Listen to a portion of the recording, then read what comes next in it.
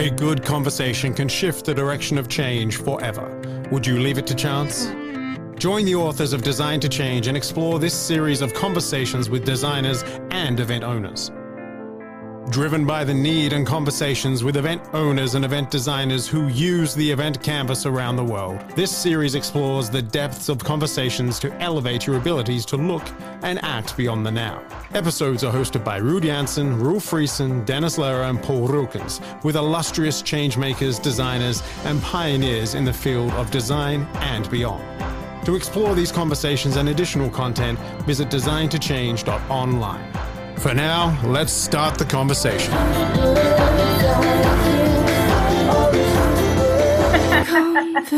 first time to hear it. I'm digging it. And that is the welcome laughter that we're getting from Kagami, Sunni Brown. Which one do I use, Sun? So for today, let's use which one rolls off the tongue easier for you? I like Sunny? Sun. I like Oh, the you sun. like sun? Okay, good. Yeah. Great. Yeah. I like it too. That's my preference, but always people end up adding the other syllable and I'm like, okay. Yeah. Yeah. What I like is that sun it's easily pronounced in many different languages. Yes. It's and it universal. means things in different languages. For You sure. know, like usually good things. Yeah. Which with my first name is not always the case. Yeah. Depending on how it's pronounced. Do you pronounce it with a Ruud like that, or do you say Ruud? Okay. Well, you have an amazing pronunciation for somebody from Texas originally. Thank you. I speak Spanish and French. Yeah. But thanks. I've been practicing. I wanted to impress you. Yeah, welcome to the Design to Change podcast, Son. This is a real treat. Something that's been in the making for a while. Mm-hmm. My colleague Anthony Vade, when he does a little intro, popped a little question in there that you maybe presumed I was going to ask you, and I will ask you that in a minute. But before I do that, I just wanted to give a quick intro for people that have never met you or seen you in action. Sure. Sun Kagami, or Sunni Brown, as you might find her on LinkedIn, is a founder and a best-selling author, facilitator, collaboration designer. You're a TED speaker. A leader of the Doodle Revolution. You're an innovator in residence, or were a former innovator in residence at Mural, a devoted Zen practitioner, and you have a Substack under Nothing in the Way, nothinginthe.substack.com. Yes. That's my most favorite project right now. Yeah. The first time I came across you and your name was actually when I picked up the book Game Storming. That you co-authored with a number of other people that have also been on this podcast, right? You got James on here? Love James. Dave's been on this one as well. Cool. Yeah. And I mean, I've come across you in different places and spaces, but you have a very interesting kind of way that you got into where you are today. We'll talk more about that in the podcast, but let me start off with the question. A good conversation can shift the direction of change forever. Would you leave it to chance? I think you inevitably are leaving it to chance in a way, because like if you look at quantum mechanics, you know, it's like my favorite, and not that I can represent that in a scientific, intelligible way, but for this, I'm just going to go deep real fast, okay? Expected nothing less from you. Right. So David Bohm is a physicist that isn't very, I think he's getting more celebrated now, but he was sort of exiled by the academic community at the time of his work because of the provocative implications of his work. And I was revisiting some of his premises, which have to do with unified field theory, and inside of it, if I understand it correctly, and I think this is true for anybody who's sort of paying really close attention to life and how fucking random it is, that you have both predictability and unpredictability, and they sort of happen simultaneously, and you have all this potentiation, and the potentiation can go either way. And so it's like people want it. It's like, I think his theory is suggesting that there's sort of a Newtonianism and also this quantum relational unknowability. So I think there's no way we're not leaving some aspect of it to chance anyway. Even if we engineer the shit out of stuff, it's like, I mean, haven't you been humbled? I've been very humbled over the last 10 years, I would say, around thinking that I'm like running stuff, you know, I'm running anything. I'm like lucky if it goes in the general direction that I want it to go, you know? Yeah. We're just falling down rabbit holes of unknowability. Uh-huh. I mean, we're barely what is it? 3 minutes into this, and I've heard 6 words I've never heard about before. The other thing you might want to know is that the Sun also uses 3 pronouns that were there in her name, I think, even way before the pronoun kind of revolution hit the landscape. Mm-hmm. If you would see what I'm seeing, you would see that it says she, they, stardust. We just spoke about that briefly. Do you want to explain where that came from, Sun? Yeah, well, and I in all transparency, I stole it from this wonderful woman named Besa, who was in a chaplaincy training program with me. She had it on her screen, and I was like, that's it. That's the jam, you know. But I was using she, they prior to your point, prior to the sort of resurgence in a way of that conversation. But I added stardust, and because that was Besa's like piece, and I just thought, yes, because it's obviously accurate for all of us. Like all of us could use that as a pronoun, all beings, you know. But the they piece is relevant. I think the she piece is obvious. I was conditioned as a female and identify as a female, but the they piece is also, we could all use it because it has to do with the modularity of the mind, which means that the mind is evolutionarily evolved to have multiplicity and to have multifacets so that we can have multiple strategies for survival. So everybody's a they, actually, psychologically and evolutionarily. So it's not really radical in a way. However, that's a whole different frame than the other conversations people have about gender politics and so forth. But so for me, it feels more appropriate to say, like, talking about myself, like, how do we feel? Because you have many feelings at once, right? It's like, let's identify different feelings about one topic, you know? And that's why I pointed out persona games for events and whatnot, because you can actually leverage that modularity in events, which is cool. Now, what many people don't know, or might not know, is that what's coming next is still secret, right? But at the same time, I'm going to ask you a question, which is, what's currently on your horizon of change?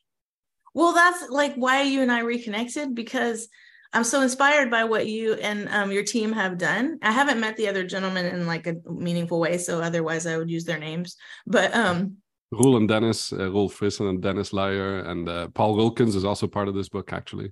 Oh, nice. Yeah. So all of you guys, like what y'all built, I mean, I've been admiring it and from different lenses, because it's kind of like what you asked, like, what do you leave things up to chance? And I have this sort of humility around, even when I want to architect and engineer something, which I do, it doesn't feel like it has to be on some level in resonance with the field, or it won't really, it's harder. There's more friction in the experience. So I'm literally like at a crossroads, you know, in terms of where I put my energy and time. And I mean, I think I can say like now about Game Storming, the 2nd edition, because it's like we're so close to signing a contract. Okay. Yeah. Oops. I didn't think hear it's that. fine. Didn't hear that. Yeah. And plus it's good to generate pre-excitement, but yeah, we're very, very close to signing for that, and which is cool. But for Dave's working on visual frameworks, and for me, like, I'm working on Nothing in the Way and a collaboration company. So I am trying to discern what is my highest and best use and value for others, and what's my actual function, and what am I available for? Because, you know, you have a team, and you guys have been building your business for over a decade, probably. Yeah. Like that's it's a real commitment. And I also, you know, want to write books. So I'm sort of like unclear about what I want to do next. What made you start writing books? Because I don't know, in a pre-conversation you just told me that in your studies you were studying serial killers, and then you're doing a lot of doodling, and there's all these different pathways in your past. Share with our listeners who might not have come across your work before, but now after this, certainly they're going to click on the links that are below this podcast. And it's going to take him to like the Green River Killer. I was more thinking about like the way I saw your work first was it's very systematic. It's like, you know, when I saw the game storming, that was the first book I came across. It got me really excited because I felt like I was in the IKEA store of event formats or facilitation things that I could really like, oh yeah, like this and that, and you know, the card deck, and it was very systematic. Almost like a card deck or like a ledger of all sorts of options that you might not have thought of, or you forgot that you once knew, or here they are ordered and sequenced in a very kind of deliberate way. Totally.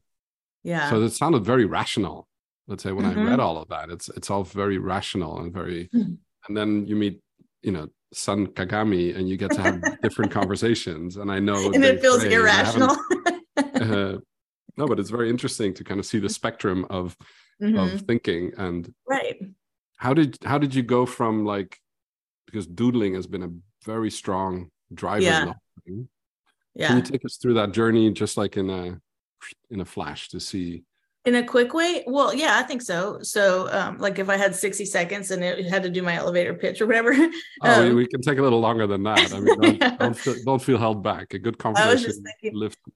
Yeah, I was just suddenly designing a game. I'm like, that's actually a fun game. Like you get, you know, like anyway, so because I'm always designing facilitation games. So so quickly I entered as a graphic recorder. Do you know what that is? So a large explain it for the auditor. Totally. Yeah. So you guys, so it's a large scale visual note taker that essentially is a silent partner in the articulation of an experience. They're really valuable, but they're kind of unsung heroic, you know, figures on the side, because we don't interact. We just deeply, deeply listen. And so I started my career as that, which invariably leads into, for many people, many of the graphic recording community, it invariably leads to this curiosity around, how can I actually interact with this group? Because you're listening to the problems, you're listening to the landscape they're describing, you're exposed to a ton of topics, and you inevitably become interested in potentially facilitating or interact or consulting. You know what I mean? Like it's just like a portal. So there's a visual literacy piece to the graphic recording, which actually is how doodling kind of bubbled out later. And so I was doing that, and then I became a graphic facilitator. And then I eventually met Dave, because he was running VizThink. He had VizThink communities. So I started running the VizThink Austin, Texas community. And then we came up with we concocted game storming. And I call the Doodle Revolution, which was the second book, the prequel to game storming, because it emphasizes the visual language piece, which actually does enhance game storming. And it's you know, it's for anyone. I was trying to democratize visual language and visual thinking, which I know Dave also does, and a lot of my really great friends do now. And so it's awesome, but it's kind of a prequel, because because there's gaming and then there's visual language, and they have overlaps, but they also they're very different power tools.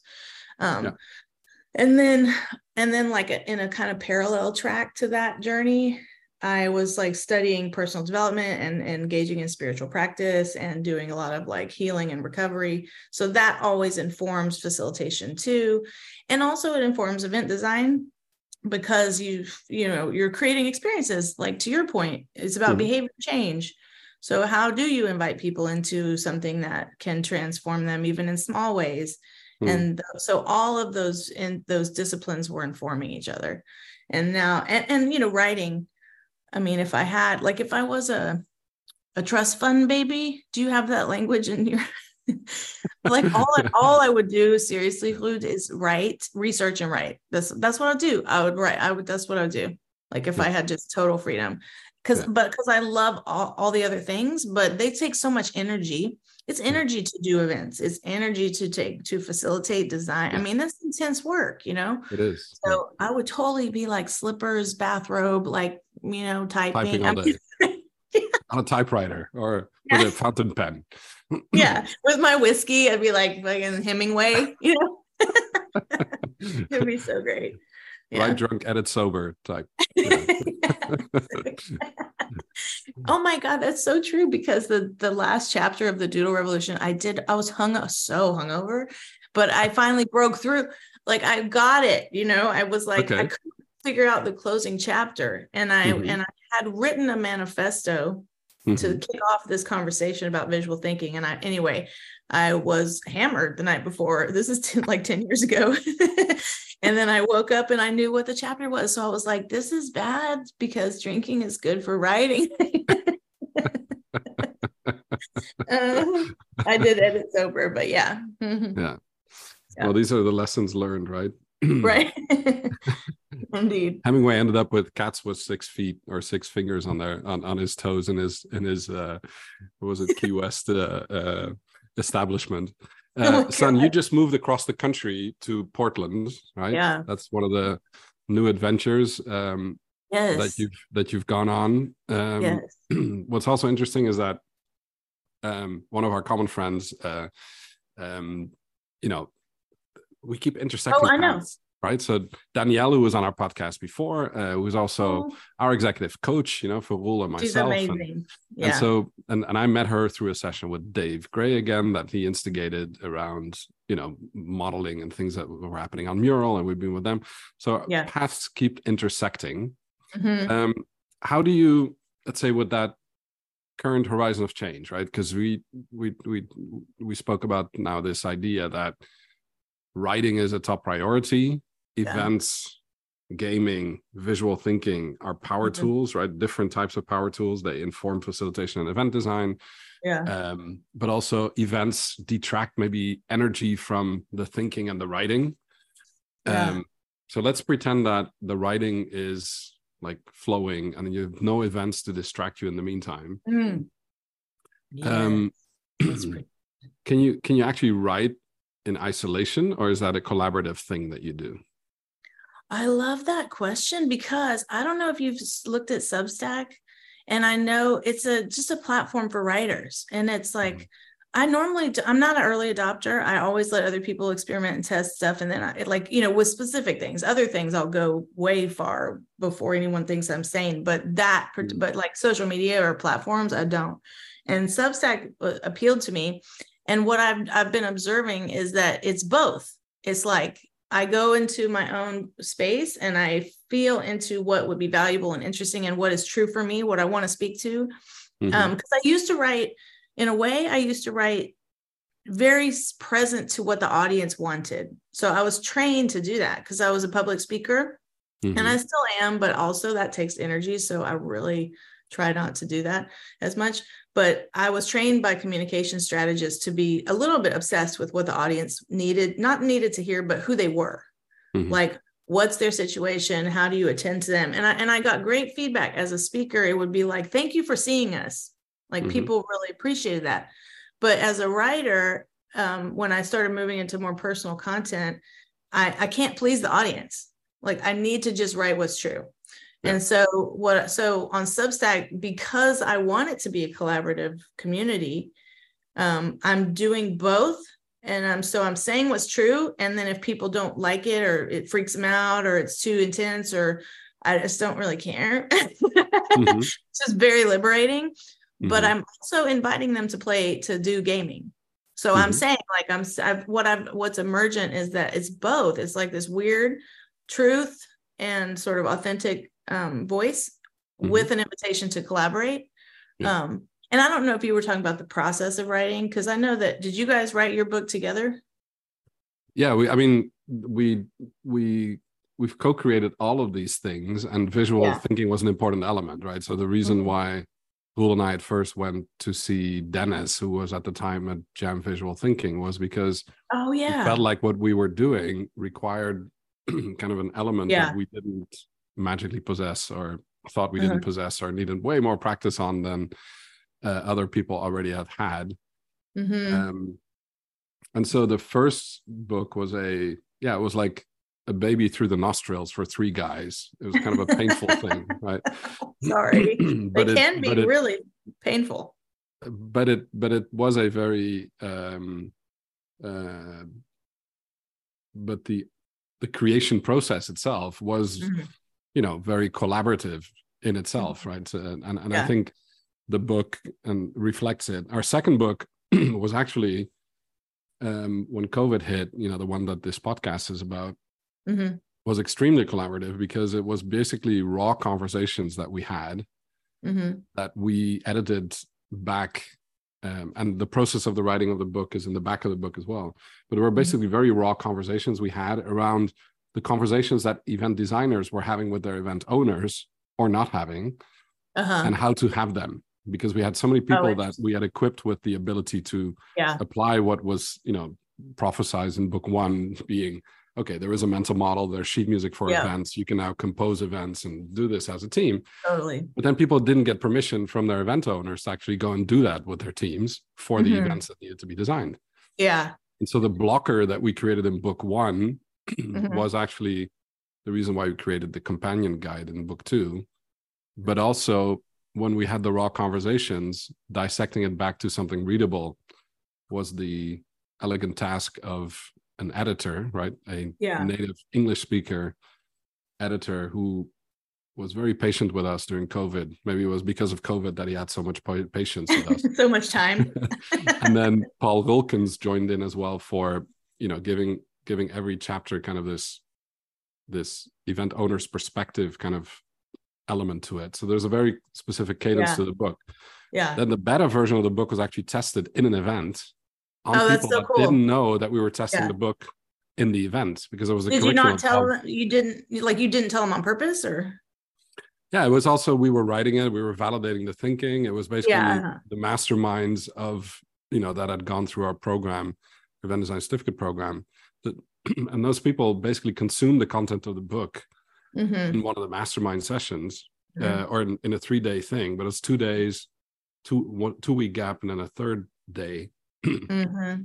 And in those 2 weeks, we shipped a personalized beta version of the book to them. Nice. Which they didn't know by post, during COVID, which was kind of fun. And then we were surprised for the third day. And then we took another couple of months after that to review all of the content and get them to really challenge us in our thinking and whether this could be improved. So basically the event was a book turned inside out, and then the event ended up being a book. That's kind of what happened. So it was specific to the alumni. That's who your testing population was. Yeah, it was people that were that were stuck with the problem, right, of speaking to the event owners, and because the book addressed that challenge, and the ability to use it as a practice, right, and that conversation that you need to have, and the frustration we had, Sun, was really that you cannot put a conversation in a book. Right, it's terrible to put a conversation in a book. It's hard to do. It's very hard to do, and that's why we have this podcast, is to have the conversations that cannot be had in the book. Yet there's worksheets, there's like augmented realities, all sorts of stuff around the visuals that have been developed around it. That's but amazing. The event design principles of facilitation, the gaming, the visual thinking, is augmented by the perpetual conversations that we're having with people like yourself. Yeah. On top of the book, right? So the book has a life in a podcast, hopefully.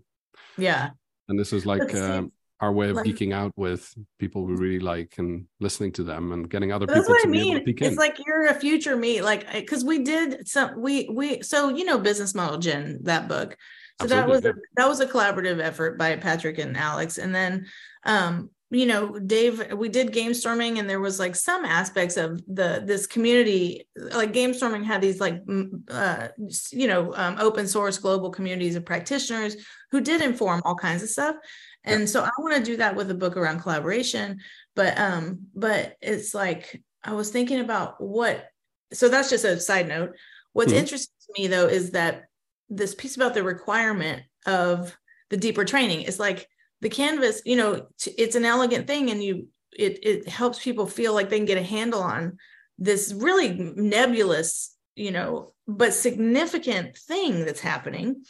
And then invariably you run into that place where you can't it's not a rote application. Like you can't it's not widgets, right? And that's true with game storming. That's true with Doodle Revolution. And it's going to be true with the collaboration book that I'm working on. And so it just feels like books, if they have that component of interactivity and sort of testing and prototyping and application, they're just big projects. They're huge projects. And so I'm like, why does every book I create have to be like interactively, like educational? I'm like, yeah, like, why don't I write a memoir that nobody wants to interact with, It's just so much freaking work, but it's fun. Yeah. And that's the thing, is like, it's such play. Like the play is so great. So yeah, and I think it has to be play, like you say. If that becomes work, it's interesting. I like for you how you going from visual recording and graphically, like it's an extremist form of listening, right? Totally. That you then, the way Dennis likes to say that, take a hammer and hit a reality situation that's been discussed over the head with a hammer and turn it into a 2D piece of paper. Mm-hmm. That is amazing work. It is. I also feel very often, and we've had this discussion often, because people often compare our work to that, or sometimes Dennis gets put in that square and he really doesn't like it, because he's like, yeah, but I don't just, because the outcome of that is really cool for an instant. Well, that's the thing, is that it's hard to keep alive. That's right. Yeah. It's like and minutes of a meeting in a highly visual way, which is super cool. That's right. Totally. But the gap between the user and your skill level is so big that encouraging others to try and do that is difficult, right? Yeah, well, I think Dennis, if he finds it frustrating, it's because it feels reductionist when people see a graphic recorder and they think that that's the extent of their knowledge and talent and expertise, which they invariably do. And so I got that shit all the time. Like, I'd be fucking like doing, and it was so, at some point I cussed, just so you know, like that's going to happen. We'll put the explicit mark on this one. We have more of these episodes. Don't worry. There's a lot of research that shows healthy people do cuss, but anyway, so I'll send that on my links. Yeah, do that. Yeah, no, but like seriously, but in my early career, I got that all the time. You get appreciation, and you get, respect, and you get people saying, wow, it would stress me out to stand there. But you also do get reduced to that. And if you have expertise, and it is frustrating and irritating. So if Dennis does get, if that happens to him again, I would just say to him that it's not about you, it's about them. And it's not personal, because I know it hurts. It can hurt people's feelings. So I can just send him my love and tell him that it's not about him.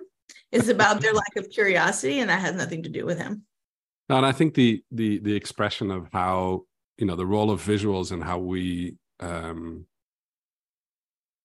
take conversations into, or, take concepts, complex concepts, and hit them over the head with that hammer, and then make them re-conversational, right? Based on what's in that visual. The visual draws people into the, I'm preaching to the creator of this, but I love hearing about it. To us and to Dennis, I think what I'm seeing there is that it's encouraged us to do way more of that ourselves, and encourage our practitioners to do that same thing. Mm-hmm.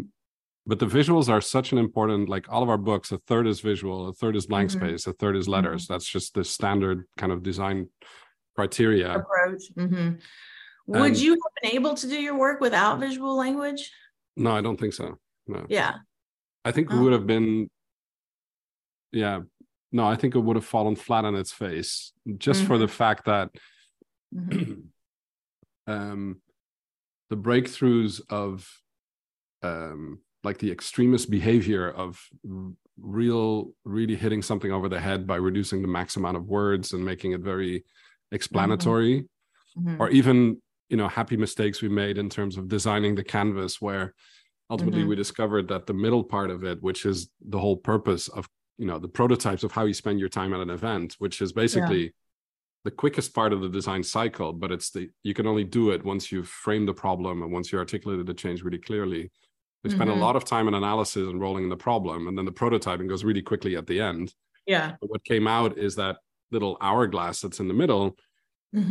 somehow that's what we scribbled down when we created the canvas, and it's become very functional. But it was like almost like subliminal when we created it. Yeah. Well, that's the beauty of like when you just do work, then you start to get insights into what you're doing, reverse engineered. So you were designing events prior to your launch, like all of you were in your own ways? Yeah, so we were all heavily involved in the events. And were you an event producer?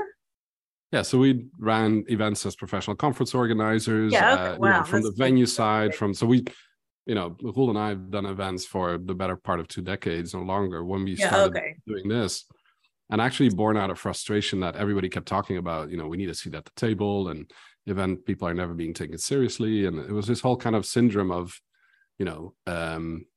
not being taken seriously, right? Or being dumbed down when it comes to something that people spend an obscene amount of time and money on. It's like facilitation.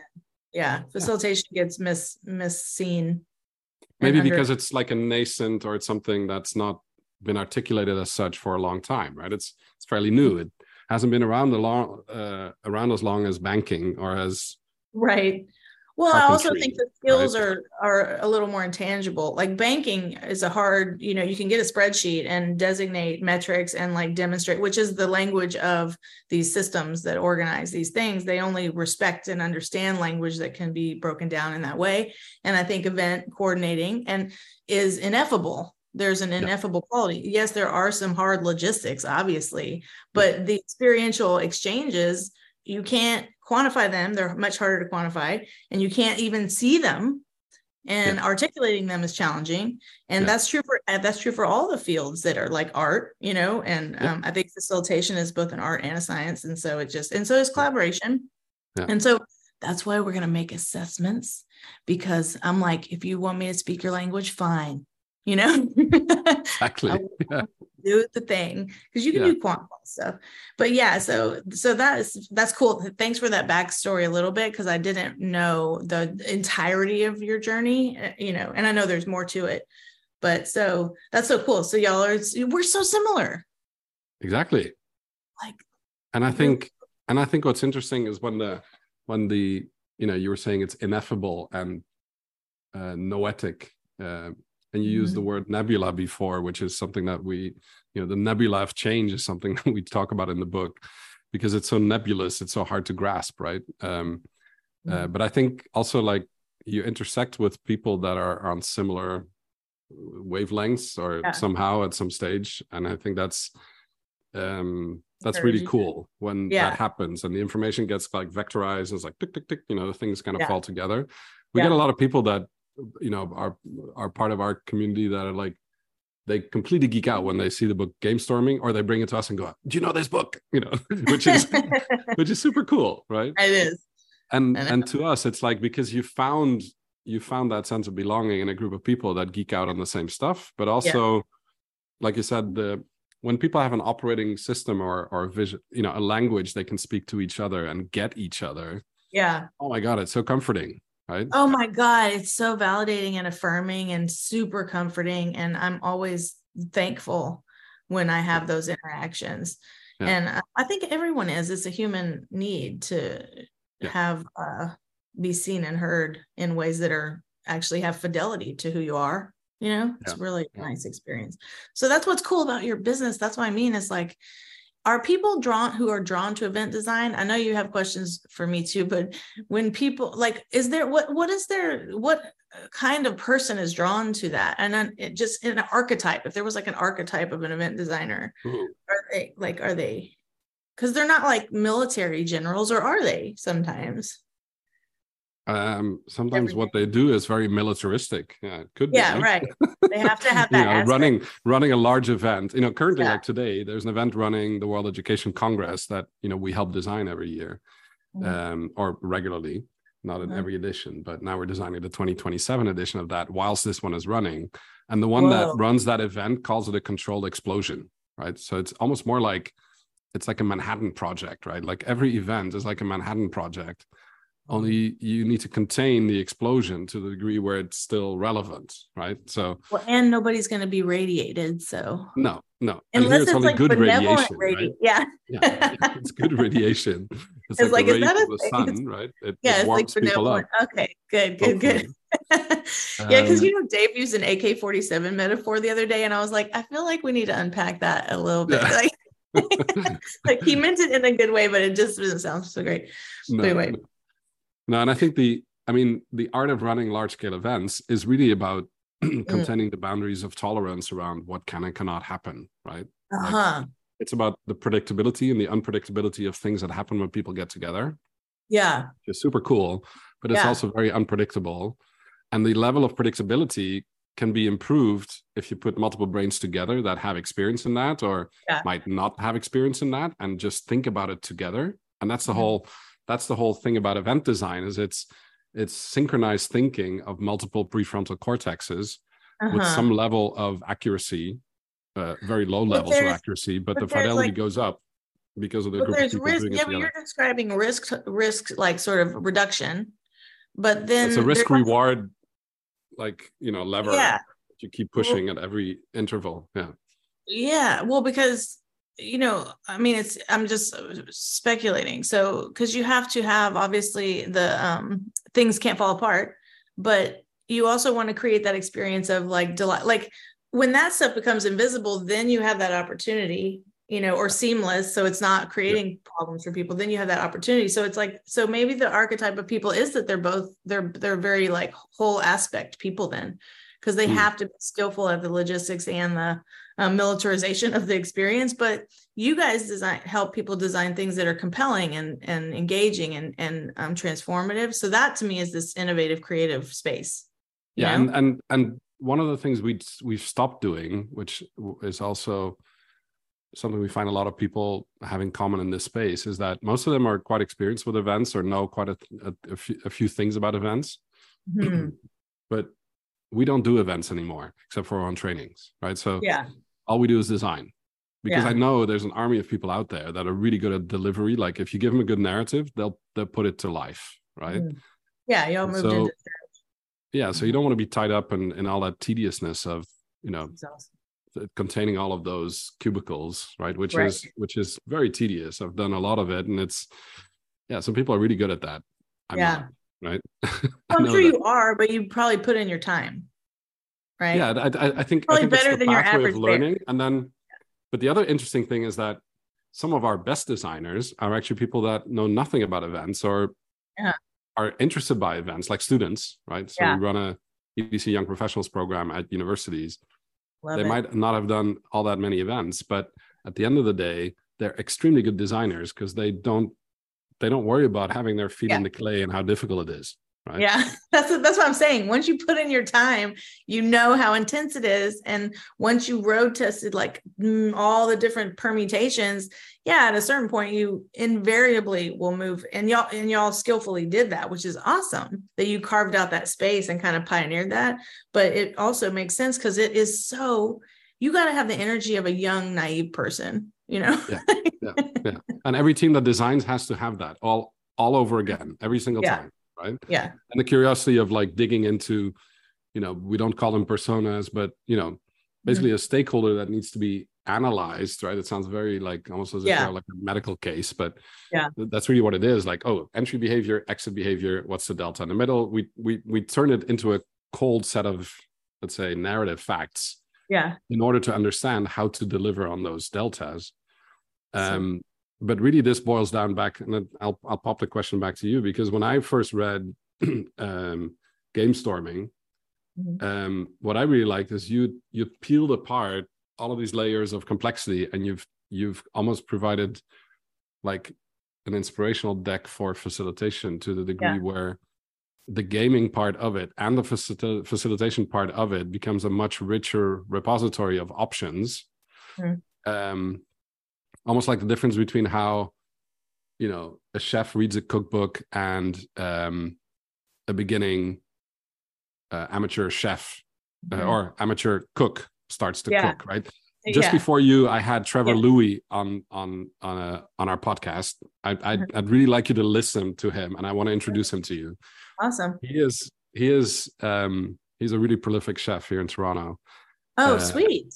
And somebody in this industry that gets the bigger picture.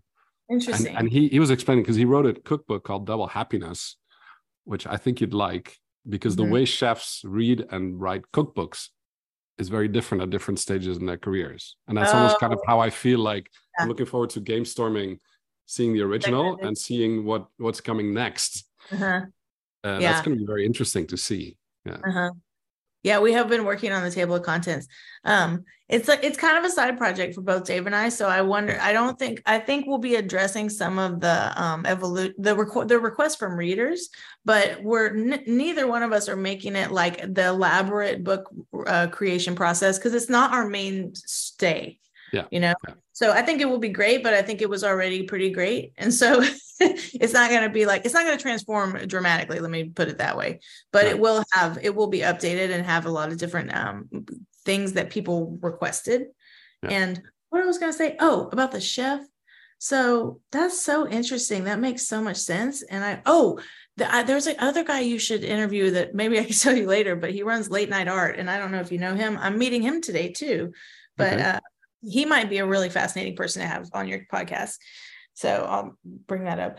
But this is how new conversations and connections get made in a podcast about conversation. I'm like, I want to be a chef. Yes. Introduce me to a chef. I love cookbooks, love it. And I'm curious because I think you become more strategic. Like that's the thing, is like it's just like a scientist. It's like an early scientist. You do all the tinkering and then you start to have these insights into the nature of whatever it is that you're looking at. And then you start like linking it to these bigger pictures. And so it's such a cool journey, Big time. I mean, I was scared. Oh, go ahead. No. Well, when I was a graphic recorder, when I started my career, I actually expressed this to Dave, and he was reassuring at the time, because I said, I don't want to be a graphic recorder my whole career. I mean, I was really clear from the beginning that I wanted to evolve, and he was like, "You won't be." He just was so blunt. And this was Dave Sibbett at the Grove, or was this Dave Gray? No, this was Dave Gray. Okay, yeah. And Dave Sibbett, he was a wonderful person. He was a wonderful mentor.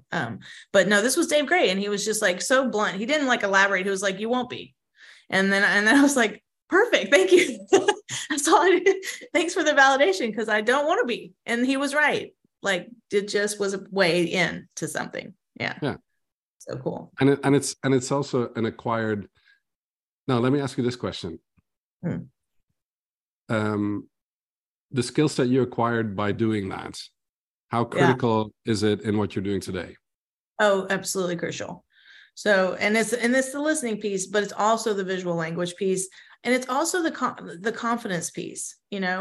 I mean, it is improvisational. You do not know what's going to happen. You do take risks creatively, and you take those risks in front of other people, and you take them on a large scale. People can see what you're doing. You're not sketchnoting in a small little thing. It's like big.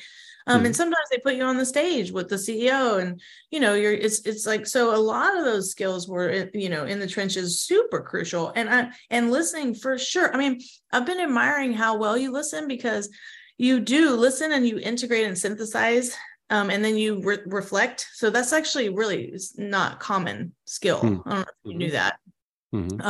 So all of those skills. So a lot of times when there's a creative kid, who doesn't know what to do with themselves, and they might have an inclination toward visual language, it's a great career path. It's a really good career path, because you don't know where it's going to take you. You don't know who you're going to meet.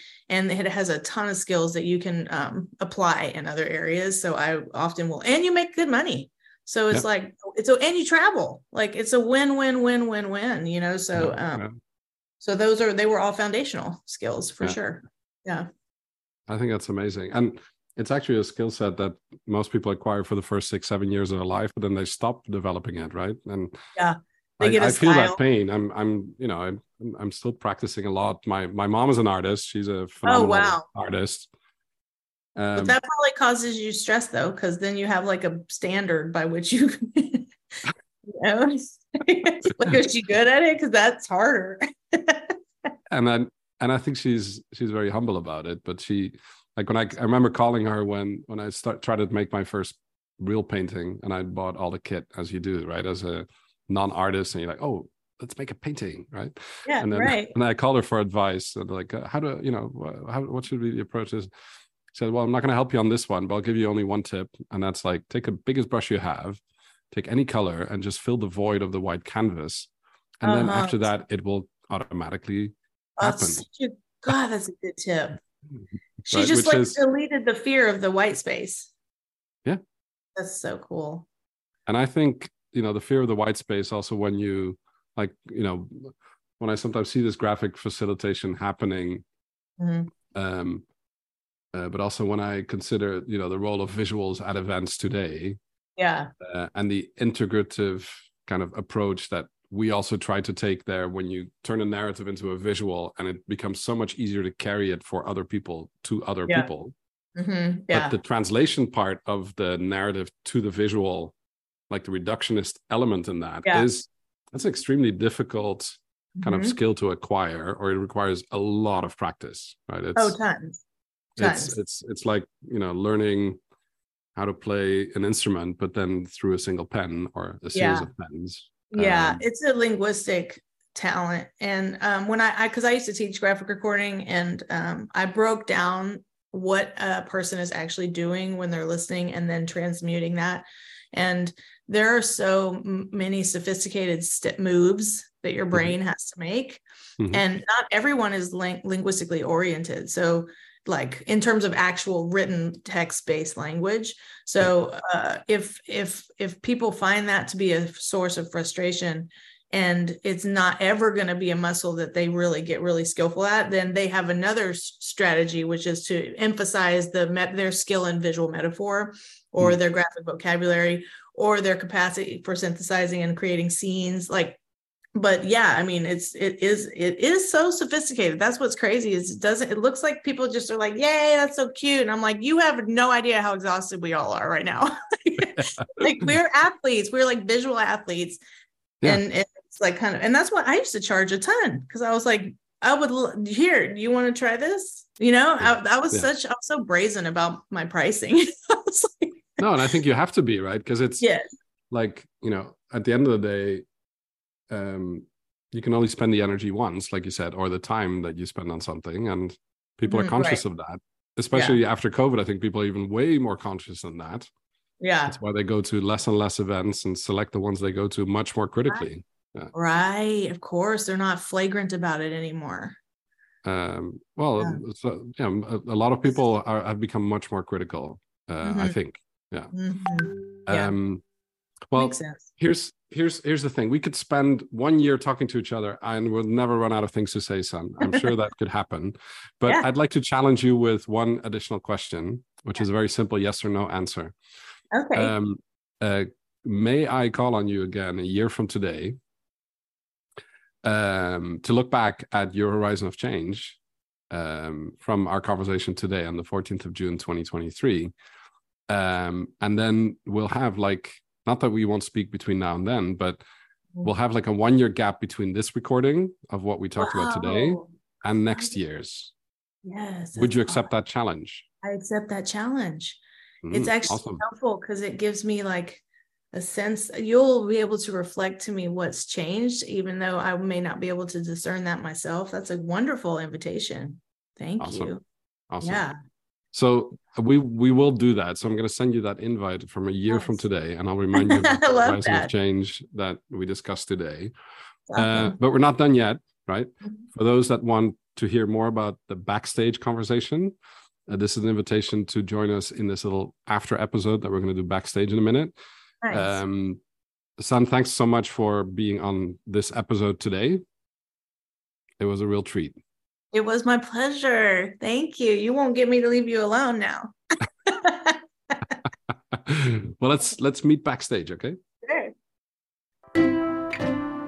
This has been another episode of the Design to Change Designer Conversation series. Explore these conversations and additional content at designtochange.online. Want more right now? Tune into the backstage episode of this conversation and hear what the experts discuss off stage. Nice.